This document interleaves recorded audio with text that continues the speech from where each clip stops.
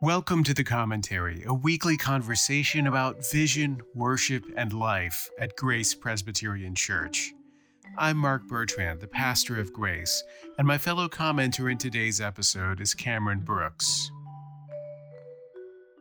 Last Sunday, as the Russian invasion of Ukraine dominated the world's headlines, I found myself having to preach on this teaching of Jesus: do not resist the one who does evil. Needless to say, that passage raises a lot of questions, and in this episode, we're going to explore some of them.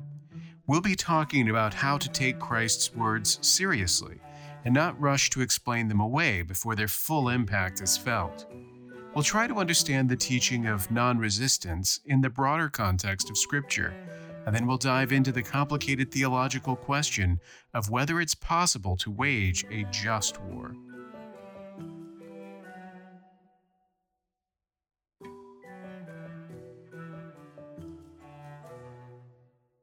Your sermon this last Sunday, I thought was fantastic. So we'll start off on a great note, wherever we go from here.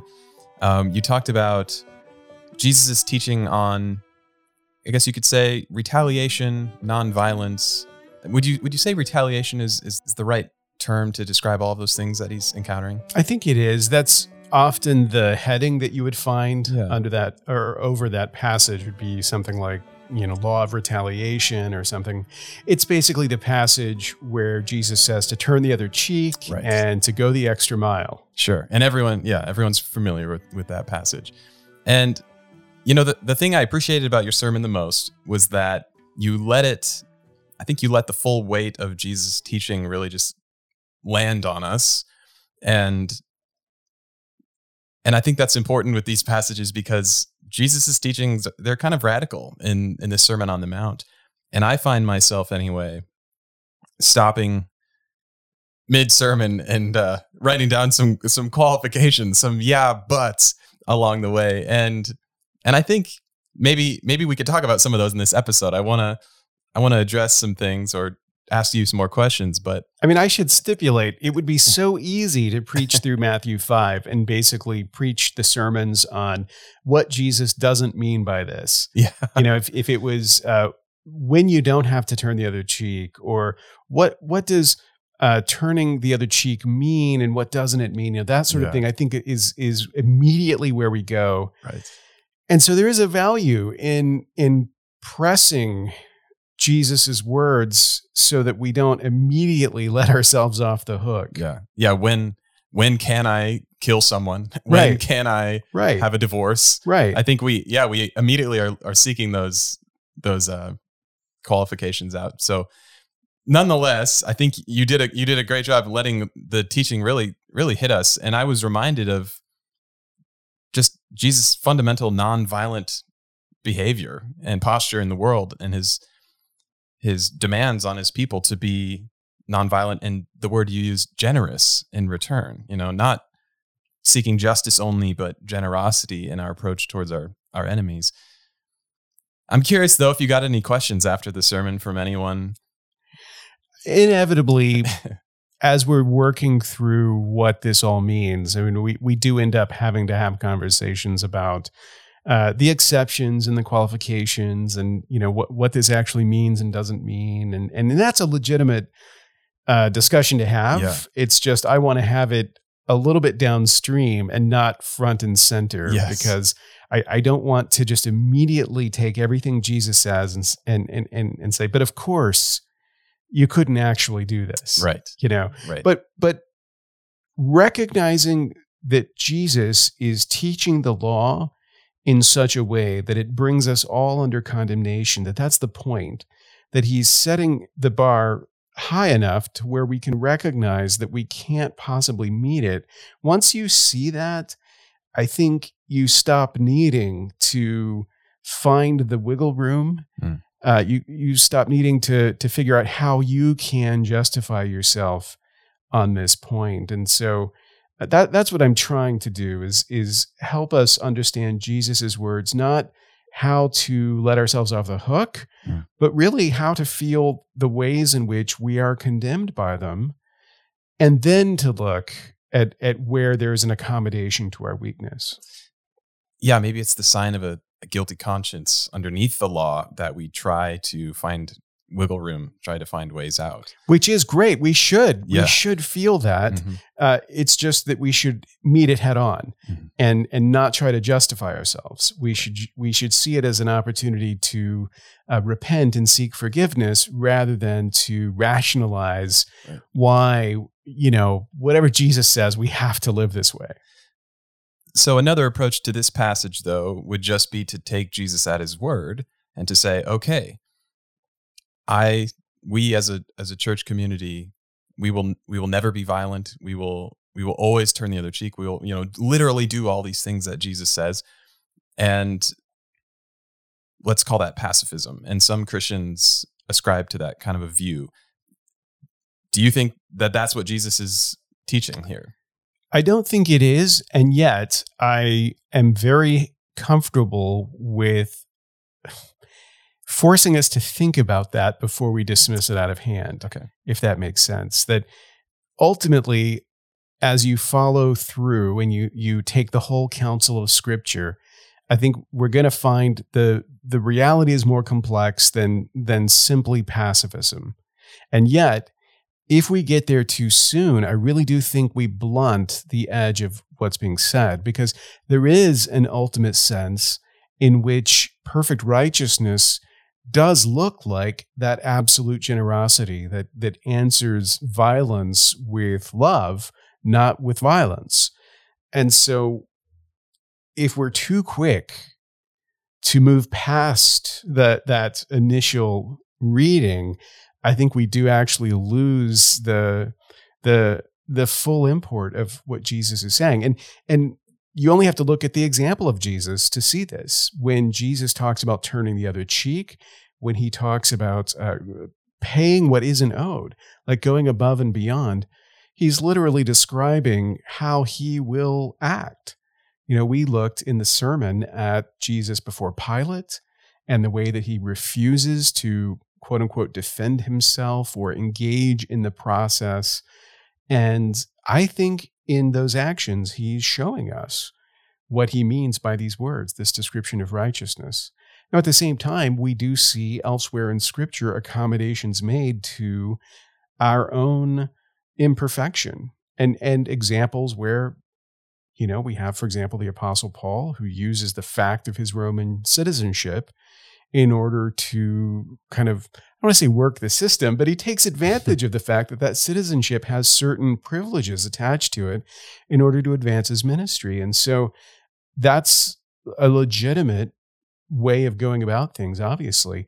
And yet, the highest way of going about things is obviously going to be the way that we see Christ do it. And so I'm not saying that we can all easily do what Jesus did, but I don't want to make it so that we're essentially saying, the example of Jesus here isn't of value to us, that we immediately kind of tell ourselves, well, that can't be the answer. Does that make sense? Yeah, I think it does. And the way I've heard this conversation framed in the past is between idealism and realism. Mm-hmm. And so on the one hand, you have idealists who I guess would be the pacifists here, and they would look at the example of Christ and his teaching, and like you said, they would affirm, yeah, this is the better way. It is the righteous thing, the good thing, to respond to violence with generosity and love, and not tit for tat kind of a thing.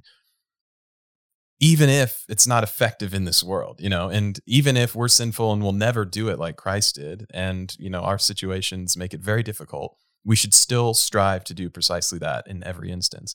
And that's maybe idealistic, but it's what Christ taught. On the other hand, you have some realists who would say, well, that is the ideal way, but because of our situation, because of this fallen world, because of our fallen hearts, we have to make these accommodations. And so that's, I guess, where a theory of a just war would come in, or maybe even a theory of self-protection when you're attacked or something like that. And well, I think we can see even in Jesus's teachings a little bit of that framework.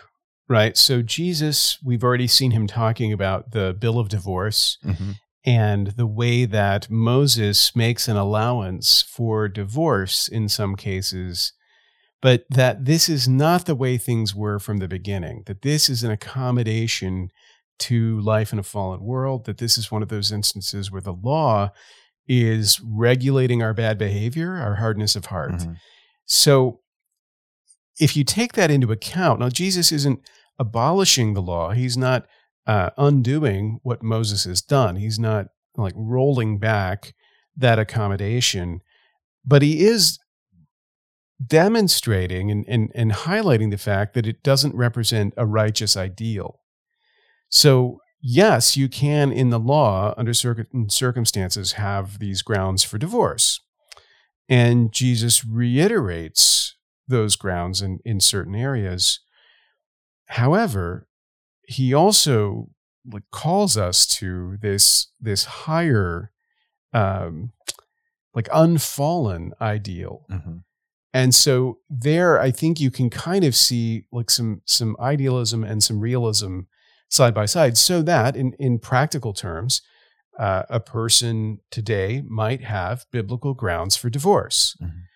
And at the same time, they might see in Scripture a call to stay with that partner, to forgive, and that might be a higher calling.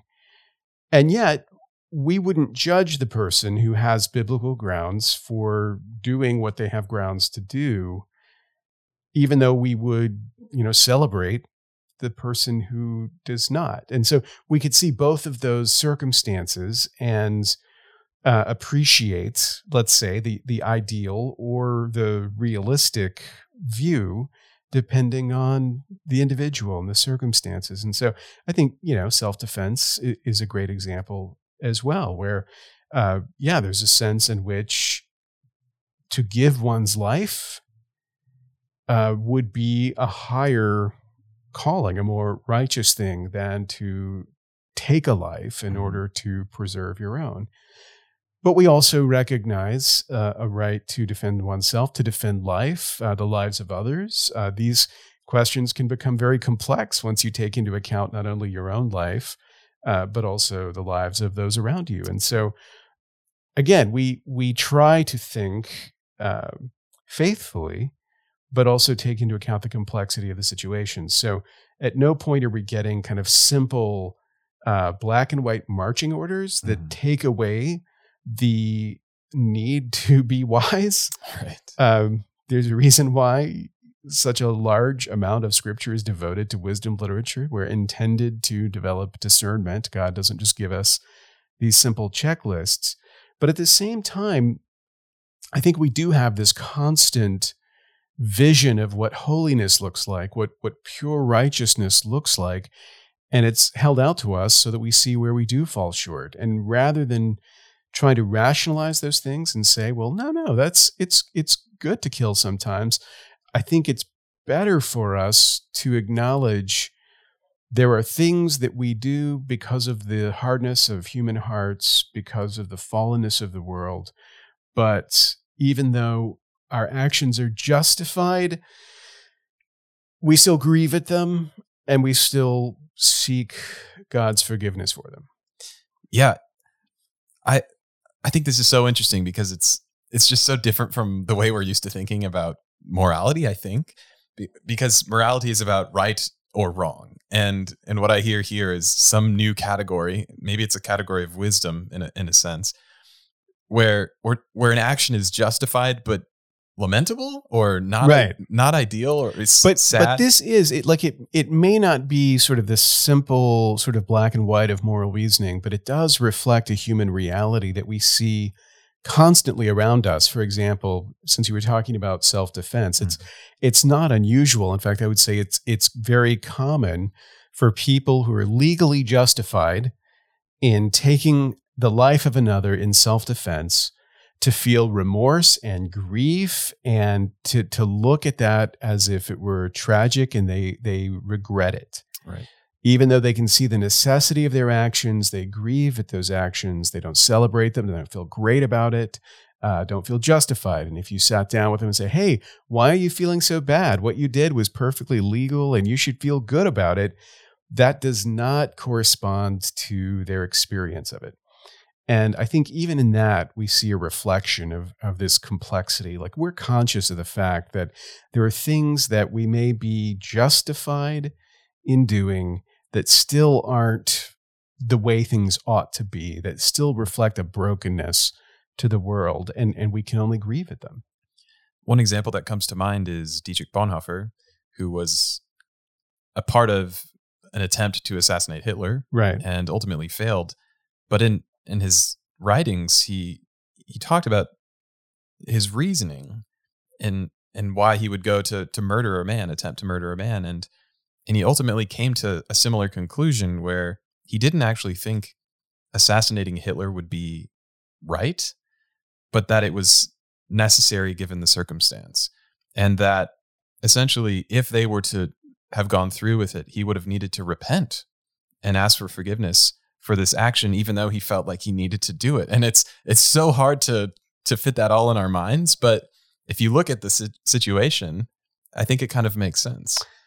It does. And I know that there are going to be at least some people listening to this really frustrated that we would present a question as clear as should we assassinate Hitler, as if it was full of moral ambiguity. Well, we're not giving our views. That's just right. But I think I guess I would just say, like, I much prefer for people who have to do things like that, even if they feel justified, to be conflicted about it than not. Yeah.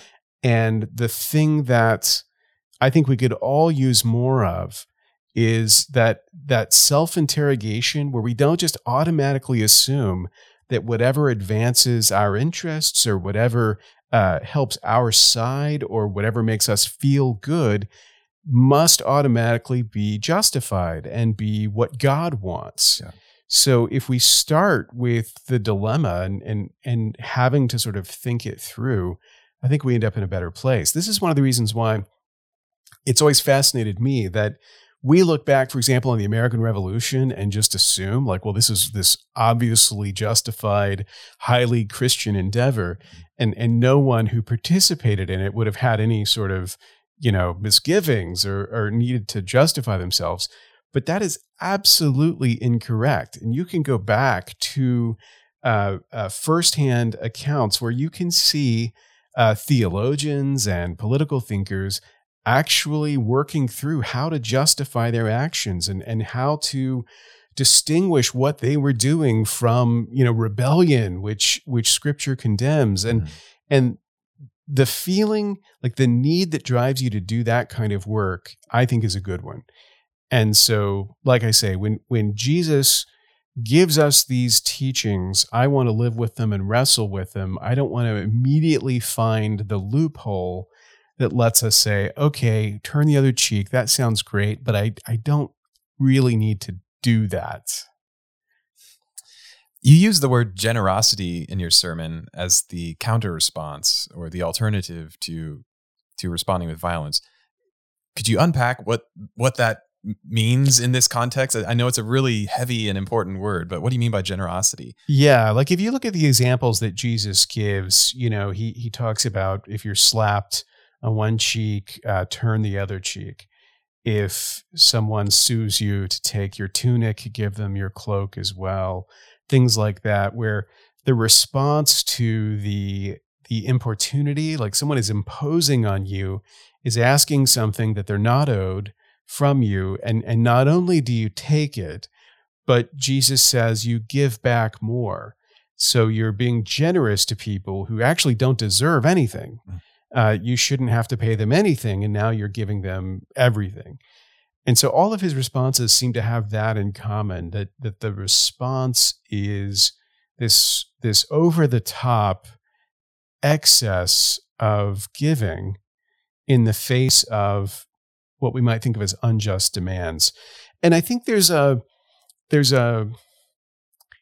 powerful expression there of, let's say, God's glory, because the idea that when you want to take something of mine, I give you that plus something else, that presupposes that everything I have comes from God, that I have no anxiety attached to the loss of any of it because God can restore all of it, and it all came from him in the first place. And he has some reason for this because he superintends all things. Like, all of those assumptions need to be at play for you to view the loss of your dignity or the loss of your goods or your freedom, whatever it is, in the light that Jesus suggests. It kind of reminds me of something that, I don't know, this has always appealed to me. I think it's Robert Louis Stevenson who mentions this in his essay, The English Admirals, but I might be getting that wrong. But he talks about the English fleet when they are assaulting the Spanish city of Cadiz. And this is a famous incident in the, I guess it would have been the late 1500s, early 1600s. But the English are the underdogs, but these Corsair fleet, they go in, they're going to try to cut out these ships from this Spanish port. So as they're sailing in, the guns open up from the battery and they shoot all these cannon at the ships. And I think it's the Earl of Essex who's in command, and he gives the order to reply, but he doesn't let the English ships fire cannon. He has the trumpeters do a blast on the trumpets in answer.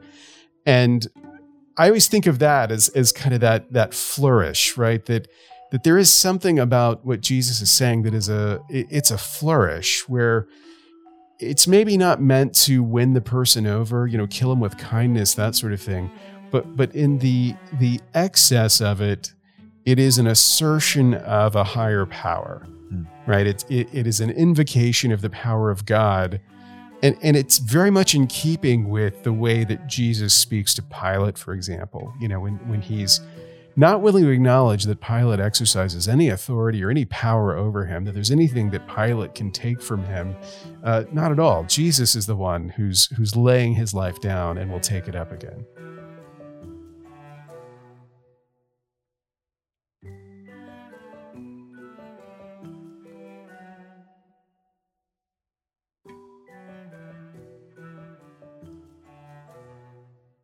Now I'm going to be the person that says, yeah, but, and I want to talk about a couple of things here. Two, just like thoughts in my mind. One is about, situations where there is a legitimate form of, say, oppression going on.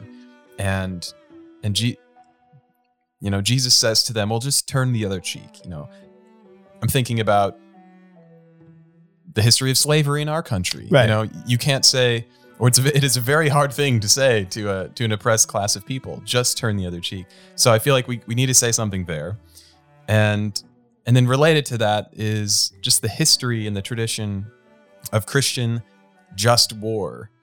Sure, sure. Kind of a theoretical thing, but yeah, I feel like so let's say with the example of let's say civil rights or infringement on rights, that kind of thing. So.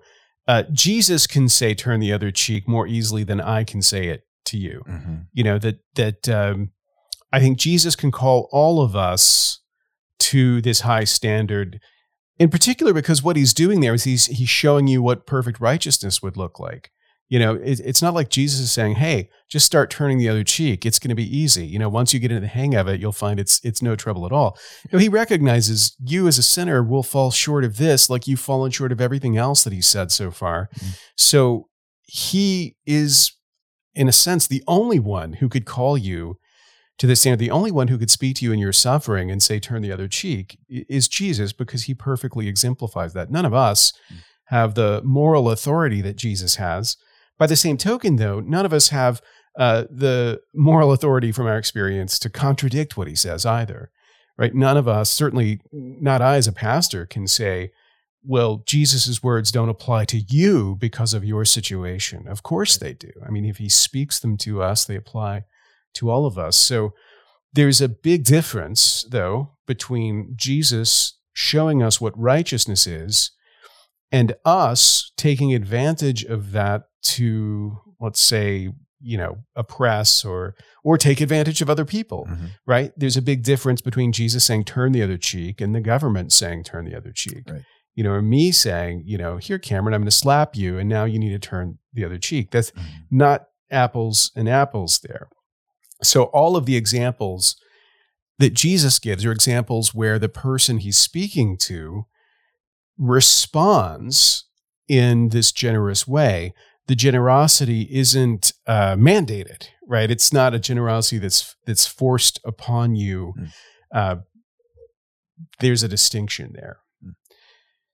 So when we think about the larger issue, though, of conflict, do nations need to turn the other cheek? Yeah. That again is a fascinating question, and it is a whole counsel of Scripture kind of question as well. So I'm one of those people that is never going to tell you that one verse cancels out another, and that you're going to find verses in the New Testament that render what God commanded in the Old Testament actually sinful. And because in the Old Testament we have God commanding people to do warlike things, I find it very difficult to say, yes, but now in the New Testament, it turns out that's actually sinful. So there has to be a harmonization. Like there has to be a way where we can kind of see how all the pieces fit together. So you alluded to this already, but there were these various tensions in the Christian tradition, right? So we have pacifism, and we also have, let's say, like a more militant strain, that you see exemplified in the crusading spirit, where we're not concerned about going out and waging war. The important thing is to wage war for Jesus. And as long as you're doing that, then all bets are off. But there's a path between those extremes, and it is the one that in Reformed theology, the path we've tended to travel, and it corresponds to that just war idea, that there's a recognition, number one, that war is evil, that war is bad, and that in a perfect world, you wouldn't have war, that this is definitely an aspect of a fallen world and hardened hearts. Mm-hmm. So all war is evil. If you must wage war, that war can be just under certain circumstances. So then the question is, well, what are those circumstances, and how should we understand that conflict? So I pulled up the I think, are there 5 principles of a just war that I remember learning about in seminary? And let's see, I think maybe you have them. I can pull them up here, but I was reviewing them before we met tonight, and they're sort of, reasonable, I guess, when you think about it. So just war can definitely now they feel baked into the way we think about war, because it's been an influential way of thinking. But sure, but yeah, work down the list. Yeah, okay. So, well, I should clarify. I think there are 5 principles which would regulate if you go to war, and then there are 2 that kind of regulate your actions within the war. And I know there are Latin phrases for those that I've forgotten. So the first one, though, when you're deciding should we go into this, is a just war can only be waged as a last resort. So, okay, yeah, you've got to exhaust all your other options before you even consider that. 2, a war is just only if it is waged by a legitimate authority. 3, a just war can only be fought to redress a wrong suffered. So you're not out there just waging war on anyone, but you're responding to some wrong that's been done. 4, a war can only be just if it is fought with a reasonable chance of success. Deaths and injury,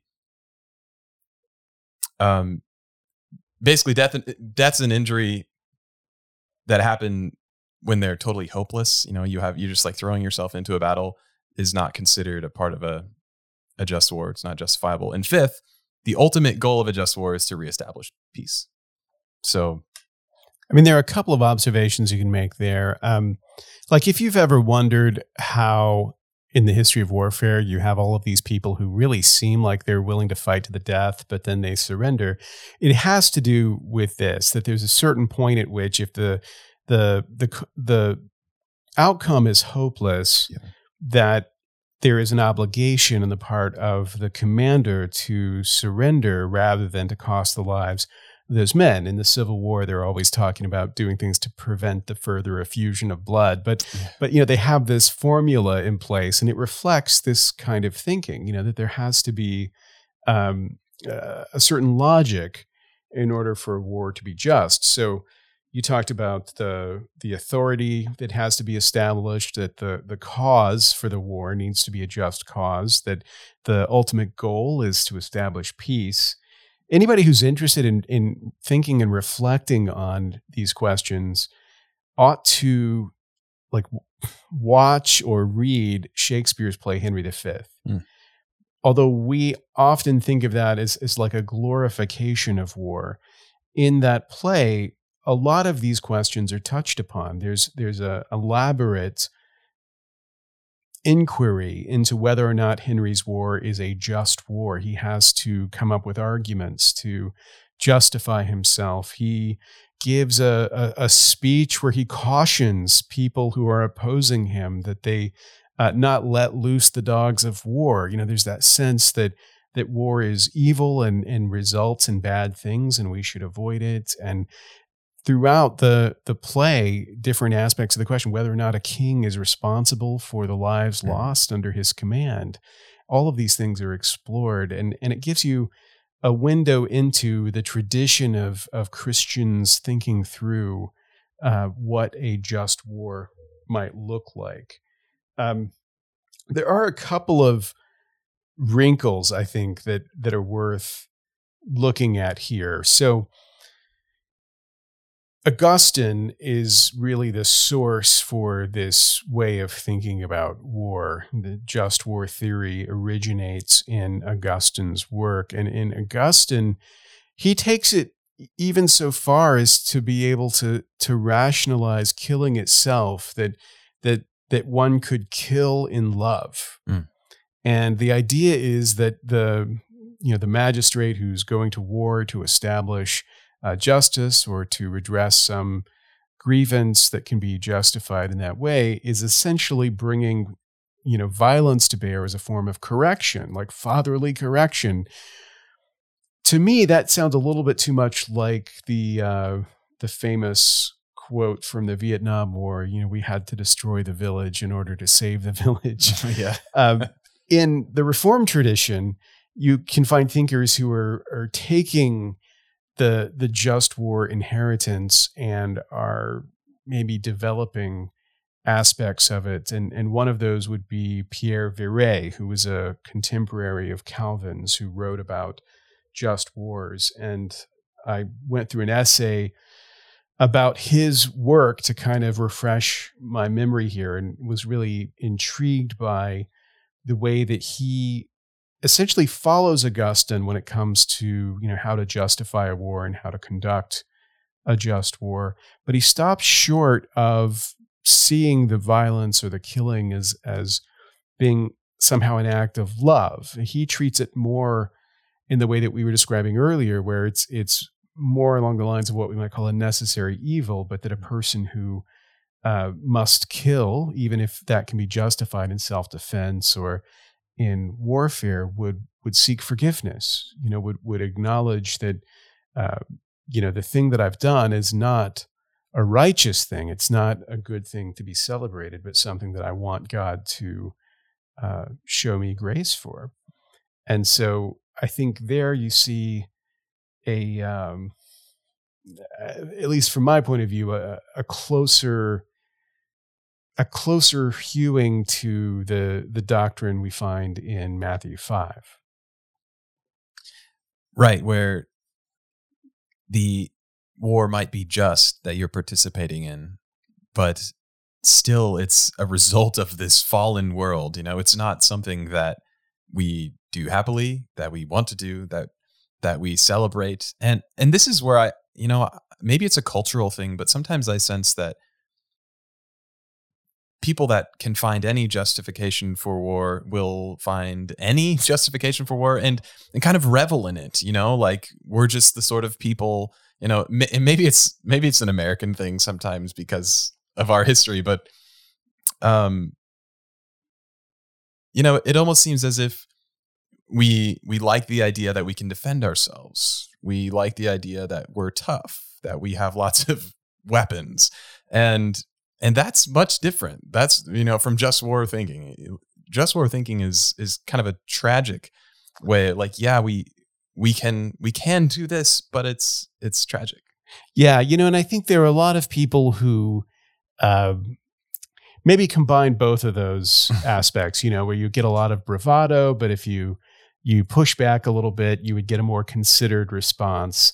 I think that the problem, though, is that our sort of mainstream cultural discourse often channels the bravado and not the more nuanced view. And so it's not unusual to be able to contrast, for example, the experience of someone who's fought in a war versus the experience of someone who's only dreamed of fighting in a war, and how different those views can be. So I think that there is a proper place for a just conflict, but that we should not rush into it, and we should not assume that whatever conflicts we want to engage in must therefore be just. Mm-hmm.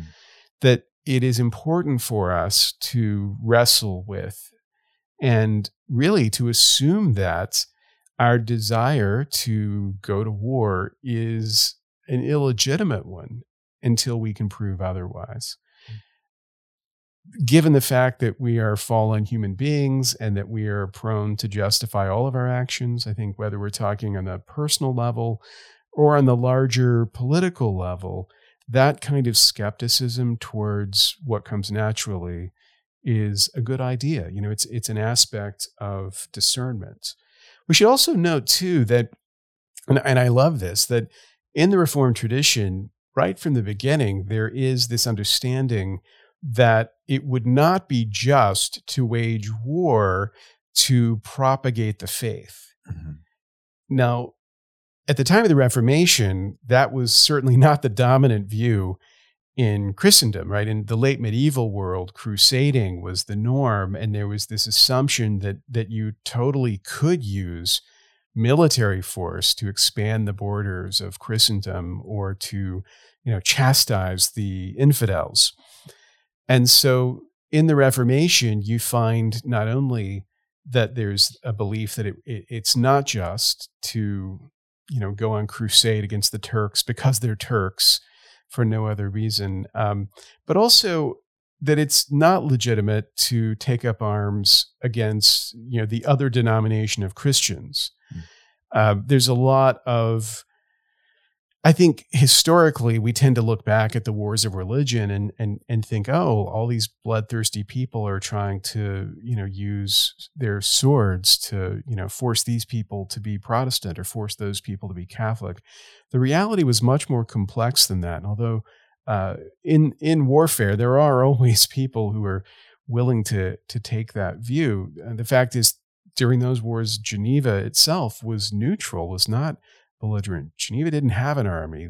They weren't out there on the field prosecuting battles. There was a sense that there was something questionable about that kind of activity and that it needed to be justified. So all that just to say, if you're trying to think scripturally about conflict, whether personal conflict or in this larger sense, there is a tradition of thinking biblically about what would make a just conflict or just war.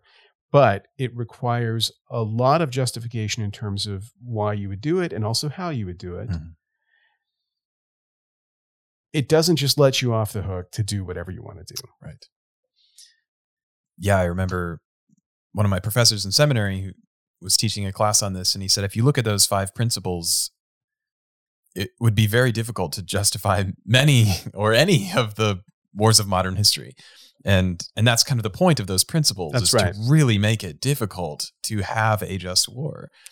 And he even said too, look at interpersonal conflicts that you have, try applying those same principles to those conflicts. And they're actually quite helpful. Am I the right person? Am I the authority to step in here? Is there is there a good chance that I'm going to be able to resolve this, or am I just going to make things worse? Interesting way to think about it.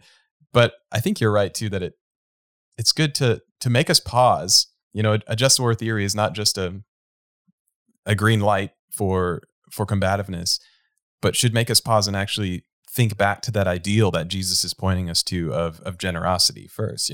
Can I be generous? Can I be over the top generous first? And how can I, not just can I, but how can I do that in all of my relationships? Yeah, I love that point. There's a piece in this essay on Vire's thought that brings a similar kind of logic to it, and it has to do with his advice for how to avoid conflict. Okay. How to prevent war, basically. And as he's kind of listing his arguments, he says, first and foremost, we should pray for peace and actively repent of our sins, because it's sin that leads to conflict.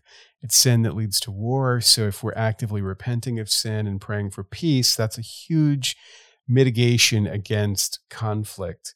The second thing he gets into, though, is looking at the plight of the poor and what we might think of as like social circumstances, economic circumstances, like looking at the causes of conflict and trying to resolve those, trying to head things off before they get so bad that people feel like there's no other way for me to get what's coming, apart from violence.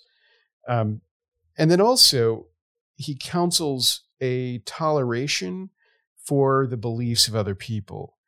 That if we cultivate a toleration for religious difference, for other kinds of difference, that we're less likely to see waging war as a reasonable option. And if you think about those things, I think all of them in different ways exemplify that spirit of generosity that you see Jesus painting a picture of in Matthew 5. That they are conscious much more of the needs of those around us than they are of our own needs and our own prerogatives. There's a willingness to give for the wholeness and the sake of others, even if they are, in our minds, not owed the things that we're giving them. And also a recognition of our own sinfulness, and that all of this peacemaking needs to begin with repentance and self-examination. So probably if you're listening to this, you're not planning to wage war anytime soon, but we are surrounded by conflict in the world, and it's helpful to think about what would make a conflict just, but also on the interpersonal level to think about what it would look like for us to try to show more of the generosity that Christ shows even towards our enemies. I think I'll add one last thing, which is that you said, to round things back to your sermon, I think one of the points that I took away was that people who are forgiven and know themselves to be forgiven are the types of people who can live in that generous way. So that obviously connects to repentance. If I'm repenting of my sin, I'm trusting that I'm a forgiven son of God. And that's the beginning of living that generous life towards others. So may we be the sorts of people who live in the forgiveness that God has given us, and out of that, be generous.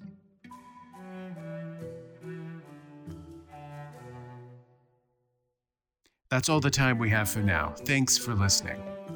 The celebrated Reformed pastor Richard Baxter once wrote that a lawful offensive war is almost like a true general council.